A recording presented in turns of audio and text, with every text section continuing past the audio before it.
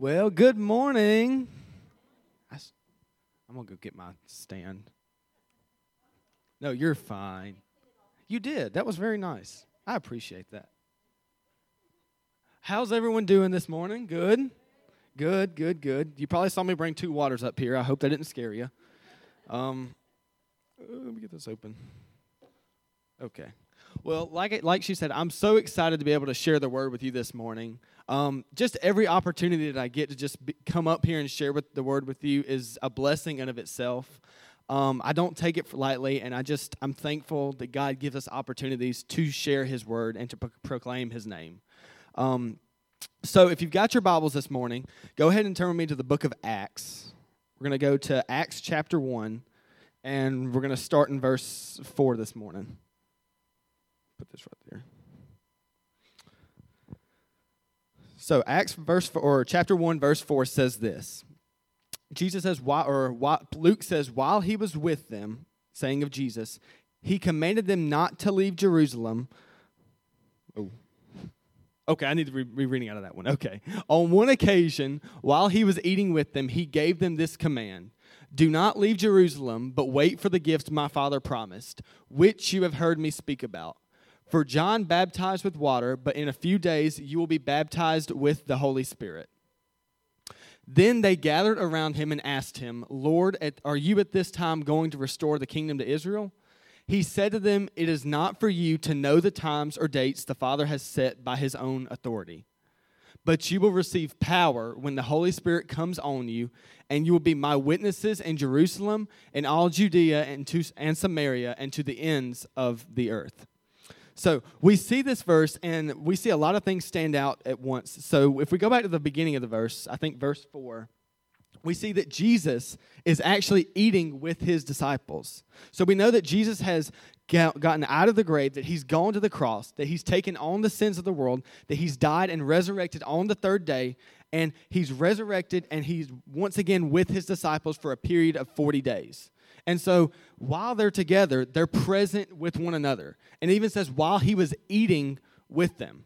Now, I don't know about you, but I would love to be able to eat with Jesus. I would enjoy that time so much because not only was he eating with them, but they were in fellowship with one another.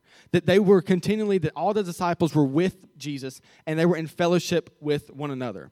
So Jesus used the 40 days after his resurrection from the grave to present himself alive and continue to minister to them about the kingdom of God through the proof that he was who he said he was. That he had already said that he was going to go to the cross and be resurrected on the 3rd day. And so after he had shown them of this proof, because we know that once Jesus makes a promise, it's true, that once he had shown them of this proof, that he used these 40 days to minister to his disciples because he knew and they knew that there was going to be a time where he was not with them, that he was going to ascend back up to heaven. So he uses these 40 days to present himself to the disciples. And we also see something, I think, in verse 5, or at the end of verse 4, when he says this. He says, do not leave Jerusalem, but wait for the gift my Father promised. But he says, but wait. That he had reminded them that back in the book of John, when Jesus, before he went to the cross, he had told them of the gift that would come. In fact, in John 14:26, it says this. Jesus tells them, but the counselor, the Holy Spirit, whom the Father will send in my name, will teach you all things and remind you of everything I have told you. Now, remind you, this was before Jesus went to the cross. So in the book of Acts, he reminds them of this promise that he made to them before he went to the cross. And he reminds them that this promise is going to come to fruition, but they're going to have to wait for it. So we know that the Holy Spirit guides us, that it teaches us, that it is a teacher and a comforter to us.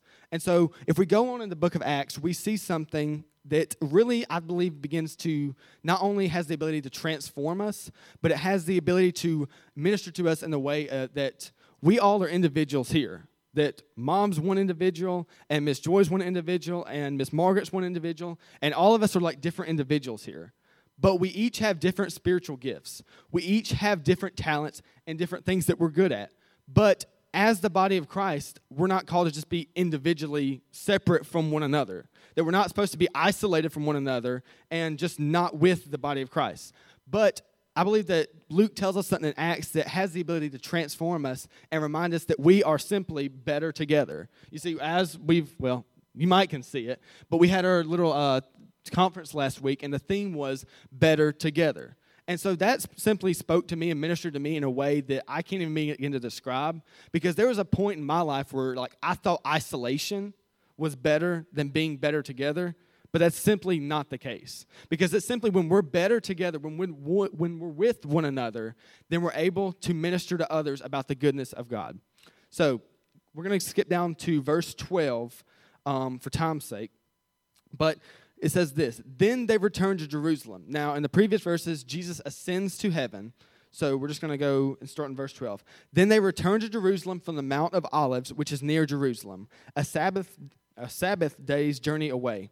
When they arrived, they went to the room upstairs where they were staying. Peter, John, James, Andrew, Philip, Thomas, Bartholomew, Matthew, James, the son of Alphaeus, Simon the Zealot, and Judas, the son of James. They all were continually united. I want you to pay attention. If you've got something to underline, pay attention to this. It says they all were continually united in prayer, along with the women, including Mary, the mother of Jesus, and his brothers. So there's really something that sticks out right there, is that they all were continually united. That they were separate beings. They were separate individuals. It tells us there were Peter there was James there was John there, but they came together in unity. They came together as a body to not only pray, but pray in a way that was in unity with one another. That their prayers weren't just simply Peter praying this one prayer and Bartholomew praying this other prayer, but rather when they prayed, they were in unity with one another. They had the same mindset when they were praying. So for the early church, there was a goal in mind. There was a goal that they had set out for themselves, to be a united and collected people of prayer as they awaited the promise of the Holy Spirit. They had heard of the promise that Jesus had made to them, but they had not yet seen the fulfillment of that promise. But in the waiting for the fulfillment of the promise, what did they do? They went and they came together and they united with one another in prayer. So I'm going to get some water because I don't want to get parched mouth. It's happened before, and it's not very good. So we know that was their goal, is that after Jesus ascended, their goal was to be in unity with one another, in prayer, in constant communication with the Father. So I believe there's two reasons why, and there's many other reasons why the apostles prayed this way, but I believe there's two reasons that have the ability that we not only can apply to our prayer lives, but had the ability to transform our lives in prayer. And there are two reasons that really spoke to me as I prepared this message, and it was kind of convicted me because, I don't pray like I need to sometimes, but I know that there's a call for all of us to pray, to come together as a body and pray in these ways. So the early church, one of their ways that they prayed was they were persistent, that they continued to pray. They continued to pray even though they had not yet seen the promise be fulfilled. See, there are times where we don't see promises being fulfilled sometimes in our lives. That we know there are promises on our lives, but we haven't yet seen the fulfillment of that promise. But we know that in the waiting period that we're to be people of prayer. That we're to be people of persistent prayer. Not only consistent prayer and doing it a lot, but in persistent, in pushing through, in praying to our Father, who is able to respond to us in that prayer and change us. Now, I don't know about you, but sometimes prayer won't change your situations, but prayer will change you. It won't sometimes change, what you're going through, but it will change how you view what you're going through. So, the early church were persistent in prayer. They continued to, even though they had not yet seen that promise be fulfilled. They knew the promise was going to be fulfilled, but in waiting for that promise to be fulfilled, they prayed. And they not only prayed as individuals, but they prayed as a collected unit. So, after they were persistent in prayer, there's another reason that they prayed in this way, that if we apply to our lives, that will transform our prayer lives as well. So, one of the other things they had done was they applied the example they had seen from Jesus himself. They had seen Jesus praying and a man of prayer while he was still on this earth. They had seen him, go to the corner, go to a private spot and pray to his Father. That he was in constant communication with the Father as he walked this earth. And so they had seen that with their own eyes. They had seen them go in the synagogues and teach. But he was not with them anymore because he's done ascended to heaven. But they remembered what he had done. They remembered that he was a person of prayer, that he was in constant communication with the Father. And so since they remembered it, they applied that example to the situation. They applied the example that even though Jesus was not yet still with them because he had done ascended, they were still going to be a people united and collected in prayer. So when they united and came together, they were in one mind and one accord. So if you'll go back to verse, what is it? Verse 14. Oh, well, I'm confused. Oh, if you go back to the beginning of okay, never mind, it's right here. I'm just losing my mind right now. So they all were continually united in prayer.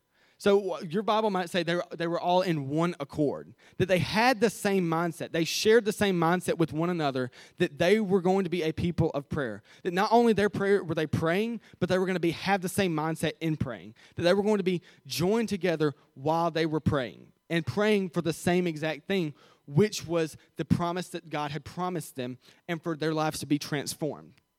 So it's important for you and me to realize that same thing, that same goal that the early church had, is something that as a goal that needs to be one of ours. It's important to realize that as the body of Christ, we are far more effective and able to proclaim the gospel and share his name when we're together. That simply, it doesn't mean that we can't go out and individually minister to others. It doesn't mean that we can't individually go out and proclaim of God's goodness to others. But there's a special anointing when we're together.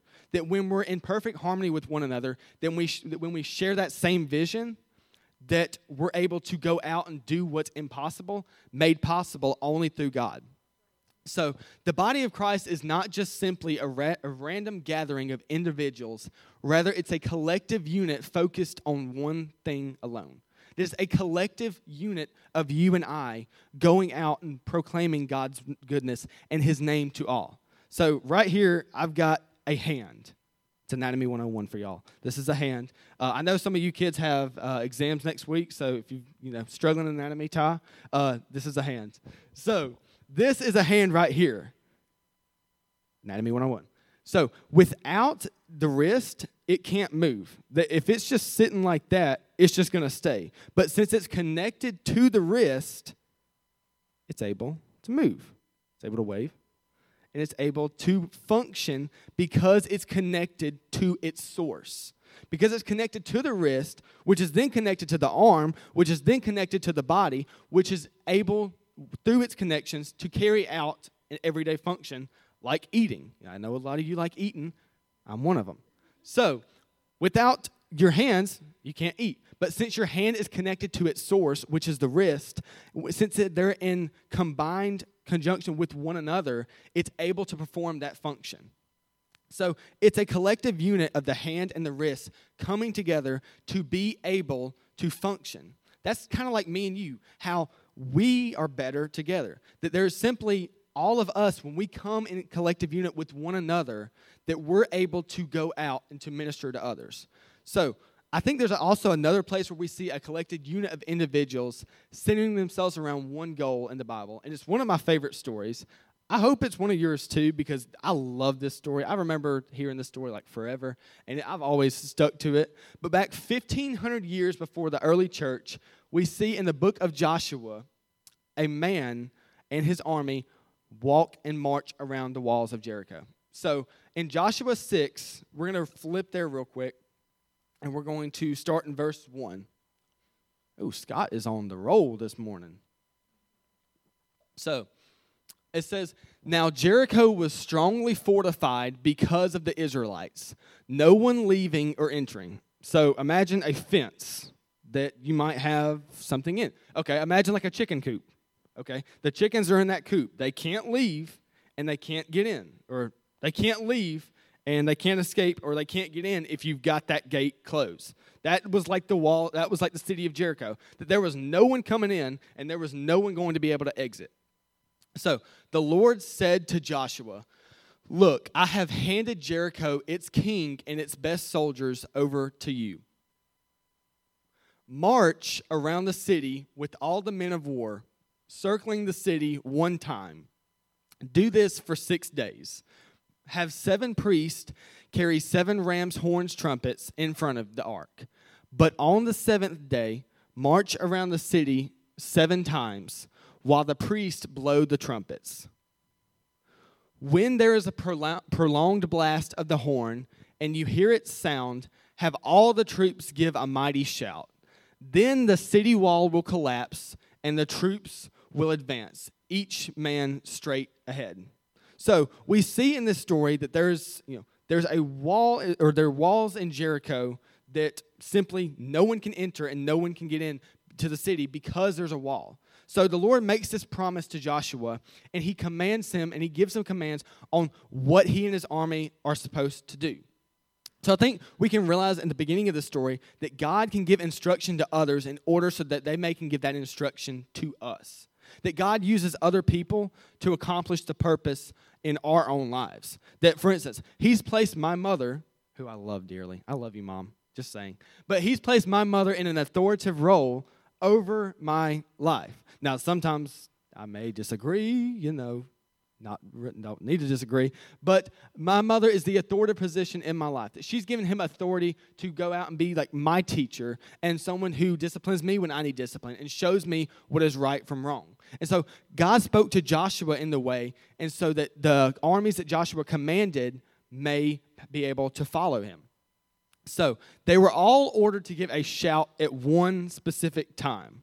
So once again, they were united with one another. They were ordered to give a shout at one specific time because God knew that when they were united with one another, that they could do what was impossible made possible. They were all ordered to march as well. They weren't just simply ordered to just walk around the wall. But when you think of a march, it's like a march. It's the that. But it's in unity with one another. It was not a good march, but I tried my best. So they were marching around the wall with one another. They were in unity and harmony with one another, sharing that same vision and sharing that same goal. And when they did it in unity with one another, then the wall would collapse. That simply trying to do it on their own or trying to do it like by themselves, they couldn't have done it. But since they were with one another, since they were joined together with the same vision, with the same goal in mind, they followed through and they followed God's commands. And as we're going to see in these next few verses, God did what was impossible to man, made possible through him. So we're going to start back in verse 6, which says, So Joshua, son of Nun, summoned the priest and said to them, Take up the ark of the covenant and have 7 priests carry 7 trumpets in front of the ark of the Lord. He said to the troops, Move forward, march around the city, and have the armed men go ahead of the ark of the Lord. After Joshua had spoken to the troops, 7 priests carrying 7 trumpets before the Lord moved forward and blew the trumpets, the ark of the Lord's covenant following them. While the trumpets were blowing, the armed men went in front of the priest who blew the trumpets, and the rear guard went behind the ark. But Joshua had commanded the troops, Do not shout or let your voice be heard. Don't let one word come out of your mouth until the time I say shout. Then you are to shout. So the ark of the Lord was carried around the city, circling it once. They returned to the camp and spent the night there. So if we go back to the previous verse, we see that Joshua tells his members of the army not to do anything until he commands them to do so. That he had been given authority by God. He had been given instruction by God so that the Israelites may march around the wall and the walls may collapse. But they had to do it in harmony with one another. They had to do it in unity with one another. You see, it says, do not shout or let your voice be heard. Don't let one word come out of your mouth until the time I say shout. You see, there were probably hundreds of army members, yet none of them let a voice shout until Joshua said, shout. This is like a clear demonstration of how they were unified together, how they were solely unified on one purpose and one purpose alone, and that was marching around the walls and following the commands that God had given them. And so something else that kind of stuck out to me in this verse, and I don't know if it might have stuck out to you, but how the Israelites' perception was not affected by the people in Jericho. Like how the people in Jericho might have thought that they were absolutely crazy for just marching around the walls, but the Israelites didn't allow that perception to pivot them from that goal. So, we know that the people in Jericho were panicking because they were afraid, because they had seen the Lord's power being shown at work. But they probably didn't expect it to be in the form of marching just around the walls. But for the Israelites, they weren't concerned with the perception that the people of Jericho had, that they weren't going to allow that perception to pivot them from that goal, but rather they were going to remain focused on the promise that God had made to them. They weren't going to conform to what others thought, but they were going to stay on the track, on the goal, unified as one another with that same vision. So in our lives today, our actions today cannot be justified based on how our world perceives something. That when we go out and live our lives, that it can't be justified based on what kind of false truth or false narrative our world's trying to push, that it can't even be based on what a temporary emotion or temporary feeling might be telling us, but rather our actions have to be rooted. They have to stem from truth. They have to stem from the promises that God has breathed into His truth, and they have to be promises that we hold to with dear heart, and we hold to and know that, okay, we're not conforming to what others are saying. We're not conforming to what others are thinking, what they might say in the future, what they might say right now, but rather we're going to stay on this path. We're going to know that what God has promised is true, what God has promised is renewing, what God has promised has the ability to transform us, and we're going to keep on that path and let our actions from that stem from such. So God's word is like a bedrock of truth. It is the simple, it cannot be broken, and it is solid. So this is kind of like a Gen Z example, but I don't know how this came to me. God just speaks in miraculous ways. He really does. But if you've ever played the game Minecraft, which, I know who I'm speaking to. A lot of you may have not. But my mom's just shaking her head. Nope.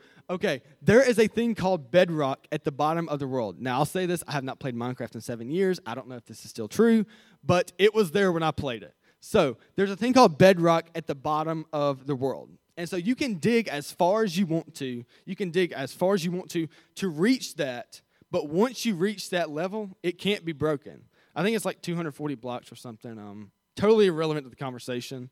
I'll get one of the kids to check me. They know more about it than I do.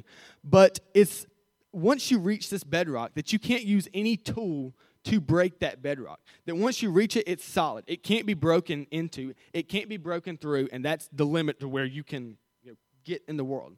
And so I think that's not how God's word is. That it is truth, that it's not going to be broken. That it's the same yesterday as it is today, and it will be the same tomorrow that it is today. And so we know that God's word is the bedrock of all truth. That it's not going to be broken, that it's solid in of itself. And so from that is where our actions have to be perceived and perspected and stemmed from.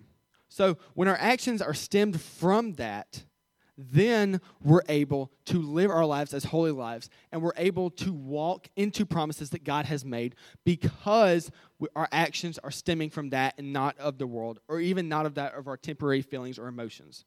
So in verse 15, we're going to go Joshua 6:15. We're going to skip down a little. And the Israelites have marched around the walls for 6 days, and they're preparing to march around the wall 7 times on the 7th day. So verse 15 says this. It says, early on the seventh day, they started at dawn and marched around the city 7 times in the same way. That was the only day they marched around the city 7 times. Now, once again, they marched around the city. They didn't just walk as you and me may just walk sometimes when we just go out, but they marched. They were in unity with one another. After the 7th time, the priest blew the trumpets, and Joshua said to the troops, shout, for the Lord has given you the city. And we see in verse 20, it says this: "So the troops shouted, and the trumpet sounded. When they heard the blast of the trumpet, the troops gave a great shout, and the wall collapsed. The troops advanced into the city, each man straight ahead, and they captured the city." They completely destroyed everything in the city with the sword, every man and woman, both young and old, and every ox, sheep, and donkey. So we can realize what one person could have tried to do was not going to happen. But they came together. They were unified on one set purpose. They were unified with one goal in mind, and that was to follow through on the promise that God had made to Joshua. That, you're going to march around this. Imagine this right here. You're going to march around the walls right here. And when you march, when you're in unity with one another, when you're completely following and obeying my commands, then I'm going to do what's impossible and make the walls collapse. So, from this story, I think we can see so many things about how, God's goodness is being ministered through this, but not only that, how he ministers to us through unity with one another. So God fulfilled the promise that he had made to Joshua in the way that he promised to do so, because they just didn't hear what God had said, but they put it into action. That they just didn't hear that promise, but they responded to that promise with obedience. So when God told Joshua to march around the city, that Joshua didn't just blow him off and say, like, "Oh, that's not possible. I'm not doing that. That doesn't make any sense at all." But no, he responded to that with obedience. And so since he responded to that with obedience, God directed his steps. He directed the steps of the Israelites, and he did what was impossible to man, made possible through him. And so they weren't just individuals. They were individuals, but they were united around one purpose. They were joined together as a unit, just not as individuals. They had the same mindset. They were in one accord with one another, but focused on one specific purpose. And so I kind of think of it like this. So how many of you like football? We like football in this, we all have our teams, Alabama, Auburn. Mr. Gray likes Mississippi State, Hell State for you. But if you're on offense on a football team, how each player, 11 players, have different assignments. The offensive line, guards. The running back runs or blocks. The wide receiver runs routes or blocks for his running back. And the quarterback is the man who leads all into action. And so when all of these things are happening in perfect harmony, when they're set on that one goal on moving the ball as far down the field as they can, then they're able to not only know what the promise is or know what they need to do, but they put it into action. I mean, unless you're Auburn sometimes, and then you just don't know what's happening. Love my Auburn Tigers. I can joke on them, but we struggle sometimes. That's why we're a basketball school. Thank you, Bruce. But, when they're joined around that one goal and when they're in perfect harmony with one another, then it's made much easier than just sticking 11 guys on a field and just running around. So they're 11 guys, but they're joined and together on one purpose, and that is driving the ball down the field. That when they all have that same mindset, then their ability to do that is made much more possible than just going out in the field and just saying, "Hey, run."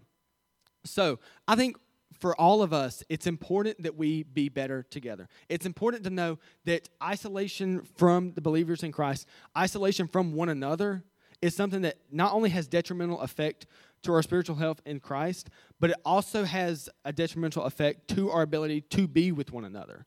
So we need to know that we're better together, that in one accord, we're able to go out and to not only know Jesus for who he is and how he has the power to transform us, but we're able to know and to spread that and minister that to others. So why is it important that we be with one another? Why is it important that today, on this Sunday at 11:33, that we're here in church as individuals, but we know that we're just not here as individuals. We're here as individuals in a house. That we're a collected house focused with one mindset and one mission and with one purpose, and that is knowing Jesus and making him known. So why is it important that we be better together in one accord? So the first thing, and I'm kind of wrapping up right now, so the first thing together is this, that when together with the believers, we seek to know more of the one we believe in. So when together with the believers, we seek to know more of the one we believe in. So I believe in Genesis 2, God says, "It is not good for man to be alone. I will make a helper suitable for him." That it's not good for us to just be alone, separated in isolation from one another, but God desired us to and desires us right now to be with one another, to have one another for encouragement, to have one another to learn from one another, to be in fellowship with one another. How many times can you say one another? So that we have the ability to grow in Him and in our maturity for Him. So we have to realize and just fight off any lie that the enemy might be saying that we're better isolated than we're better together. Because if we're better isolated, then when we're walking through valleys, then we're never going to have anyone in our lowest times. Then we're going to be isolated not only from the people of God, but we're going to be isolated from God Himself because we will be bought into the lies of the enemy. So it's when we realize that we weren't meant to walk on this earth and interact on the earth alone that we begin to understand how much God desires us to know more. That even today, you can be the most brilliant scholar there is, but there is so much more that God desires, and there's so much more that is in the Word for you to know. So there's so much more that even now, to know about Jesus. There's so much more truth that we can discover to apply to our lives, that there's an unlimitless amount of truth. But when we're with one another, that the influence that each other has rubs off on one another. You see, I think when you spend time with one another, you obviously become, more like who you're spending time with. That's pretty much just a general consensus, general fact, that when you spend time with someone else, that person has the ability to influence you. So if that person has the ability to influence you, then you better make sure you're spending time with the right people. I mean, general rule of fact. So if you're spending time with people who are the body of Christ, who are seeking that same thing, who are seeking to know Jesus more in their walk with Him, to know that there's not a place that they can be, that they won't need Him, to know that that's their goal as well, is to know Jesus and to make Him known, that when you're in connection with one of those people, when you're in connection with one of those and with all of them, then that becomes what you desire to as well. It not only begins to be what you desire, but that desire never runs empty, that it's always being fed, that it's always continuing to be stirred within you. So something that's stuck out to me is in Matthew 5, and I've known this verse for a while. I mean, I know what it says, but Scripture has the amazing ability to teach you different things, even though you've looked at the verse 100 times. So back in Matthew 5, we see this when Jesus is telling His disciples that they are the light of the world. That a city situated on a hill cannot be hidden. So He tells them that you are the light of the world. But pay attention. You are the light of the world. That you, as an individual, that your light for Christ has the ability to shine for others. But when you combine with one another, when you come into agreement with one another, that when you're united and collected in one accord and in one mindset with one another, that you make the light. That I am the light of the world, and I've given you authority to go spread that light. But in that instance, you are the light of the world. So you as the individual are not only the light of the world, but when you're the light of the world, and when you're the light of the world, and when you're the light of the world, then you have the ability to come together and to spread that light to others in a way that's not made possible by just one person, but that's made possible by a collected unit. So we need to realize that we are the light of the world, that there's no one else coming to spread that light, that there's a world out there that's trying to hide that light, but it's our job to spread that light, not just in a sense, just as individuals, but as a collected unit, as a house, as a family, as a body that desires that same thing. So when together with the believers, we seek to know more of the one we believe in. So the second thing is this, that when in one accord and unity, as we seek the Lord more, our desire turns to sharing that with others. That when we're unified together, that when we're with one another, that the desire that we have to not only know Jesus, but to share Jesus is just something that stirs so deeply within us. It is something that we have. So when we're with one another, when we're just, as a church right now, that our desire should be to come together as one and share Jesus as we go out, as we exit those glass doors, to share Jesus in our lives.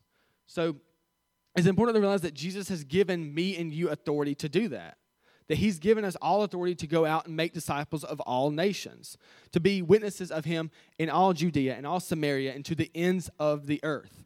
That not only are we to be lights of Christ here in the church, but we're to be lights of Christ in our communities, in our cities, around the nation, in our schools, in our workplaces, and everywhere that we have the ability to shine the light of Christ. So, what kind of mindset do we need to have to do this? We have to have a united mindset. We have to have the same mind of Christ in our lives so that we may go out and do this very thing. So, when we share that same vision, when we share that same goal as a church, as a body, as individuals coming together to form this body, when we share that same vision, then it begins to be something that we not only know is right, but we respond to. So we can know things are right, but we might not respond to them in obedience. But it not only is something that we just know is right, but we respond to in obedience. So having the same vision and the same goal means that what is impossible for the individual is made possible in unity with one another. There are simply things right now that, okay, for instance, I'll say this. Me and Pastor Jason came here last night, and we were lifting some sort of bike. I don't know. It came in. The thing was really, really heavy. And so, two strong men. Pastor Jason counts for one and a half of them, because I'm not, I'm maybe a little bit strong, but that's not the point. But there is no way that we could have lifted that by ourselves. That if I was trying to lift that and get it in the truck by myself, it wasn't going to happen, okay? I'd probably still be out in the awning right now trying to lift it. So, but since me and him were together, since we had him on one side and me on the other side, that we were sharing that same goal of getting that bike into the truck. And so, since we both had that same goal, since we both had that same vision, that we were able to do with two people what was impossible with one. And so the same thing applies today in that we have the ability to come together and to do things better together, be able to minister to others better together in a far more effective way than there is with just one person. But that doesn't mean that we're just helpless with one person, but it just means that our light for Christ, that my individual light for Christ has the ability to connect with all of you, and that your light for Christ has the ability to connect with me, and that your light for Christ has the ability to share with others, and so on and so on and so on. So we know that our light for Christ has to shine for others, because we know that there's a world out there that's constantly persecuting it, that's constantly lying and saying that it's not true. So if we go back to Acts 1:8, I believe God just wants to speak something to us and show us just how our light for Christ has the ability to shine for the world. So, but you will receive power when the Holy Spirit comes on you, and you will be my witnesses in Jerusalem and all Judea and Samaria and to the ends of the earth. We have the ability, because the early church prayed in one accord with one another, that they came together in unity in waiting for the fulfillment of that promise of the Holy Spirit. That just as Joshua and the Israelites marched around the city waiting for the walls to be collapsed, that they were marching in one accord, in unity with one another. That both the early church and the Joshua and the leaders marched around. They both shared that same mindset. They both shared that same goal in responding to the Lord with obedience. So we know that we today, May 21st, 2022, whatever day, have the ability to share that same goal. That we have the ability to share the same goal, to be in one accord with one another, to be in unity with one another, so that we may go out and empower others, that we may go out and spread the light of Christ and be lights of Christ to others in our life. says, but you will receive power when the Holy Spirit comes on you. That you will receive the ability to not only know Jesus' teachings, but put those into practice into your own life so that others can see that and others can desire that for themselves. It says, but you will receive power. You will receive the ability to know the teachings of Jesus and not only know them, but put them into practice. So we know that God has sent his Holy Spirit down to empower us, to teach us, to comfort us, to guide us in this dark world. But we know that it's better when we're together. It's better that when we're in unity with one another, that we're in harmony with one another.